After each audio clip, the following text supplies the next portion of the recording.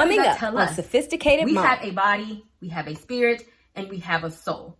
And so that is kind of in comparison to the Trinity in the sense that when you die and you leave this earth, your body will die because your body cannot physically go to heaven, but you live on through your spirit and your soul. And it is kind of the same way with the Trinity, because just like your body, your soul, and your spirit is all you, all of these things are God, but they are manifest in different forms. Dedication, preservation, take a look inside your salvation.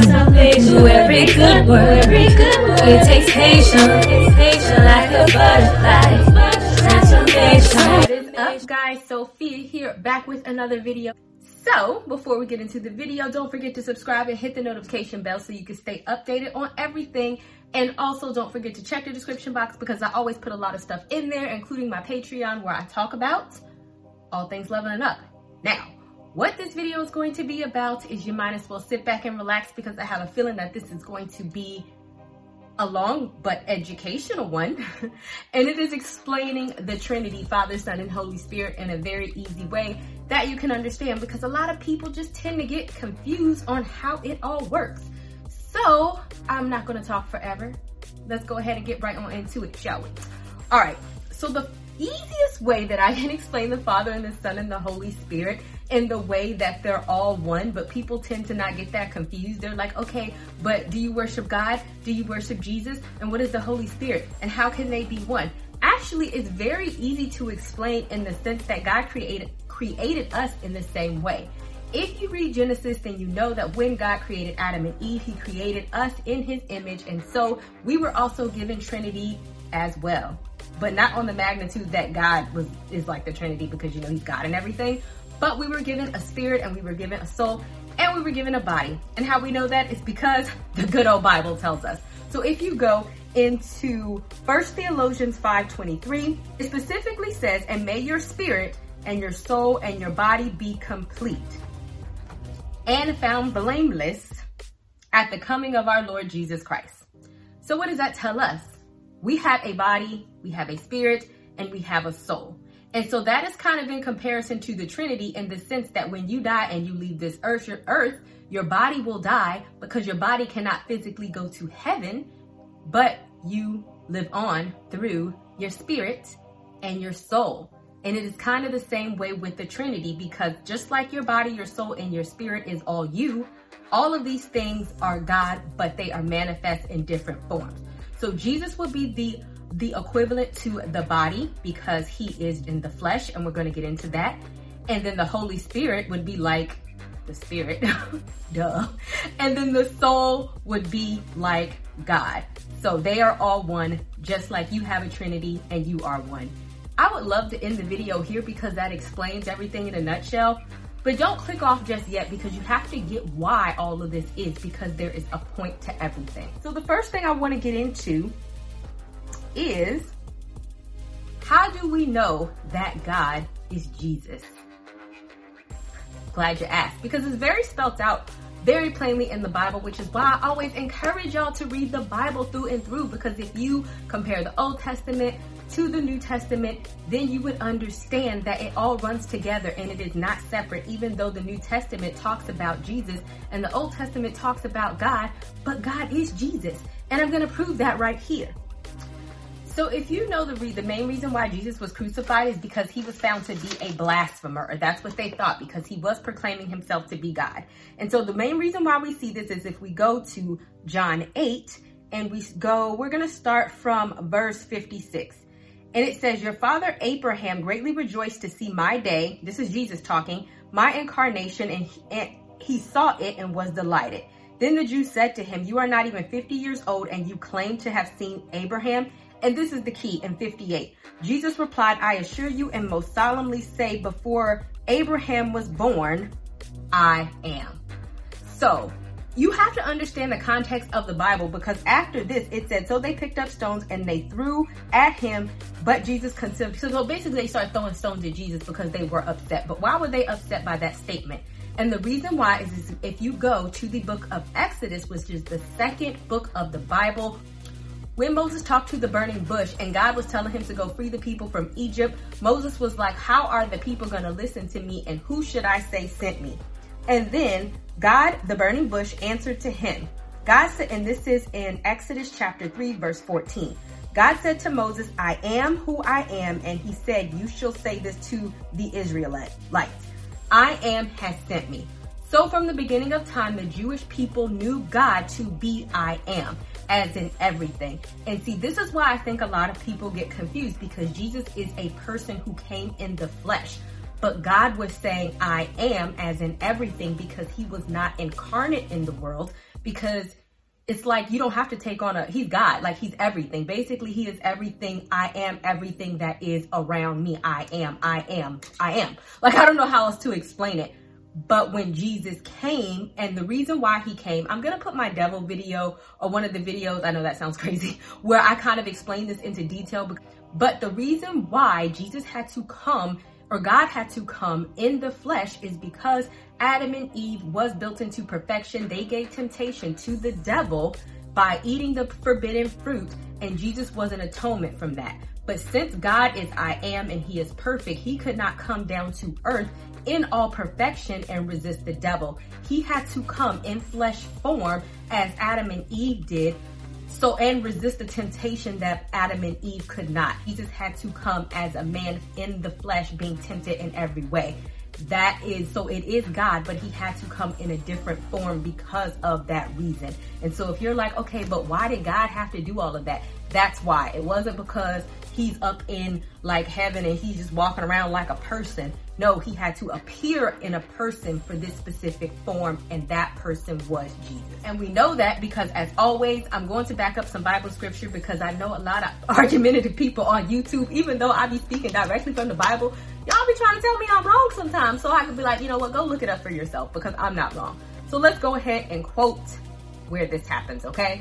So we're going to start from John 1:14, and the word Christ became flesh and lived among us, and we saw his glory as belongs to one and only begotten Son of the Father, the Son who is truly unique, the only one of his kind who is full of grace and truth, absolutely free of deception, because he was the only man as in flesh that could come to earth that could be sinless, absolutely free and in deception. And then it says, and the word became flesh. So we know that the word is the Bible, and what the word comes from is the words of God. So God is speaking through the Bible, and so they are saying God became flesh. Just like when you die, your flesh dies, your soul and your spirit, and the way that you will exist in heaven will not be like this. It won't hurt. You're not going to freaking bleed and all this other type of stuff. You are still the same person, but does this physical body go in heaven, or does it exist in heaven? No, it is in the ground, because it is an earthly body. And so then the next verse I'm going to go into is John 14:9, where one of the disciples said, Lord, show us the Father, and then we will be satisfied, because the disciples did not even understand what Jesus was. Like, he was like, I'm so confused by this right now, because it is our earthly mind not understanding it. So Jesus said to him, have I been with you for so long, and you do not know me yet, Philip, nor recognize clearly who I am? Anyone who has seen me has seen the Father. How can you say, show us the Father? Do you not believe I am in the Father, and the Father is in me? So the aspect of that, because it's like, okay, because Jesus is made man, if you notice, Jesus will always consult with God, because unlike our Trinity, we can't be like in heaven and here at the same time, because we not God. We just is made in his image with our soul, body, and flesh. But like, our soul can't be there and our flesh be here. We're not that powerful. But Jesus was not all-knowing in the way that Jesus was limited to the power that he had being here on earth. And so God, that's why he says God is in him, but he is still the Father, because he had to be made weak, because remember, he had to be able to be tempted, he had to have flesh, and he had to be able to resist the devil so that he can make atonement for our sins, so that we can get the Holy Spirit. And this is where the Trinity is going to come in, so that we can once again communicate with God. Because in Genesis, if you read it, God walked and talked with Adam and Eve in the Garden of Eden, God was communicating here, with the spirit of them and Adam and Eve. He was not in earth form, but because they ate the forbidden fruit, that is what started the separation from us, from God. And so he had to go back and atone that in the way that Adam and Eve couldn't. So he wasn't in his full, powerful God way, because he did have to have some weakness. But he was like, I'm still the Father. The Father is still in me. You know the Father's ways because I am the Father.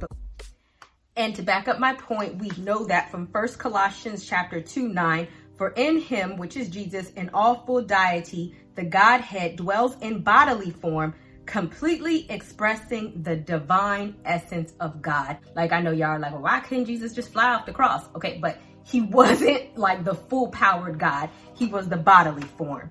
And with man, we have limitations. So we can't say like Jesus and God is two different people, because I know a lot of people might feel like, okay, but if I pray, if I believe in Jesus, is that not committing idolatry, which is worshiping two gods? No, for the reason that I just explained. But of course, let's go ahead and back that up with the Bible verse. This is in 1 Corinthians 8:6. Yet for us there is but one God, the Father, who is the source of all things. Remember the I am. And we exist for him, and one Lord Jesus, by whom all things that have been created. And we believers exist and have life and have been redeemed. Remember when I talked about the atonement of Adam and Eve that Jesus had to do because they sinned and they ate in the Garden of Eden? That's the redemption that they're talking about. Through him. That was the entire point of Jesus. So that is why. So if there was no redemption that had to be done, then there would have been no Jesus. So if you are believing in Jesus, that is not idolatry, because there is one God. They're both the same, but in different forms.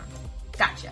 Now we're going to go into the dynamic of the Holy Spirit, which I personally feel is the easiest for everybody to grasp, because we know that Jesus had to die in order for the Holy Spirit to come in us. And once again, that is the dynamic of what happened with Adam and Eve when we were cut off from God, because God came in, in Adam and Eve. He was able to walk and talk with them. We know that because he was like, why did you eat the fruit? Who told you you were naked? I mean, he was just in the cool of the day. And mind you, even in Genesis, it doesn't say he was hugging them. He didn't have a body, but his presence was able to communicate with them in that way because they had not yet fell from grace. And so Jesus, when he redeemed, that was the Holy Spirit that came in us, that we were able to have that one-on-one communication once again with God. So here we're going to go to a few Bible verses, and this is going to be in 2 Corinthians 13:14. And so it says, the grace of the Lord Jesus Christ and the love of God and his fellowship. What do we think when we think of fellowship? Keep that word in mind. Of the Holy Spirit will be within you also. Just like I said, that is how we communicate with God once again. So it's kind of like a telepathy, if you will.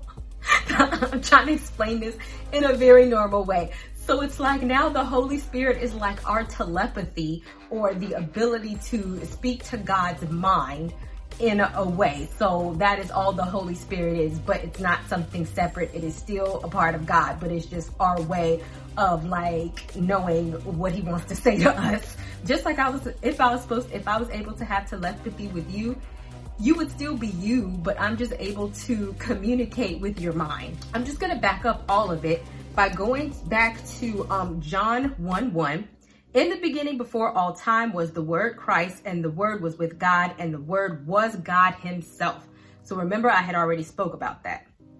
He was continuously existing in the beginning and co-eternally with God, because like we have all three, they was all together. Jesus was with God because we have a body, soul, and spirit, and we're one. That's how it was, okay?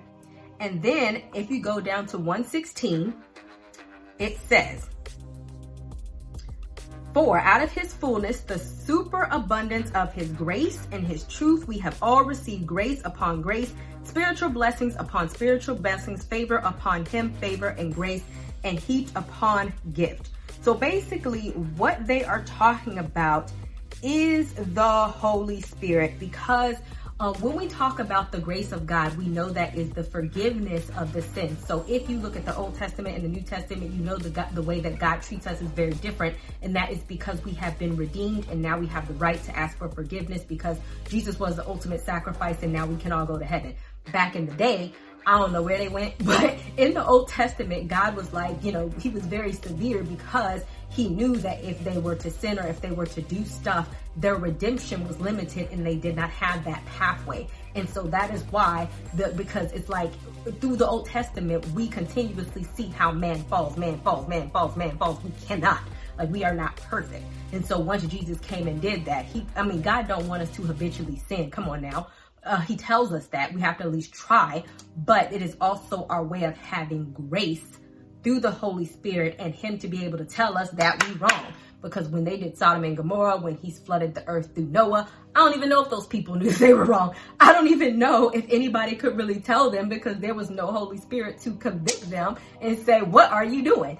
So it's like now we know that because the Holy Spirit is able to tell us that. All right. I felt like that was a very no-nonsense, easy way for it to be explained. I really hope that you guys got that. Like, I legit feel like you should have no questions or no comments or no concerns as to why the Trinity is the same type of person and what it all means and that they're one and the same. I am more than happy to expand on this topic, but I didn't want to just include everything under the sun in this video. So if you have other questions, leave them down in the comment section and I will be happy to address them for you or create another video about this and make it into a series if that's what you want to do, because y'all know I love some Bible-based teaching. Y'all just know it like makes me happy. I'm such a nerd. All right, guys, don't forget to subscribe and I will see you guys another day. I will see you guys another day, another time. Deuces, y'all.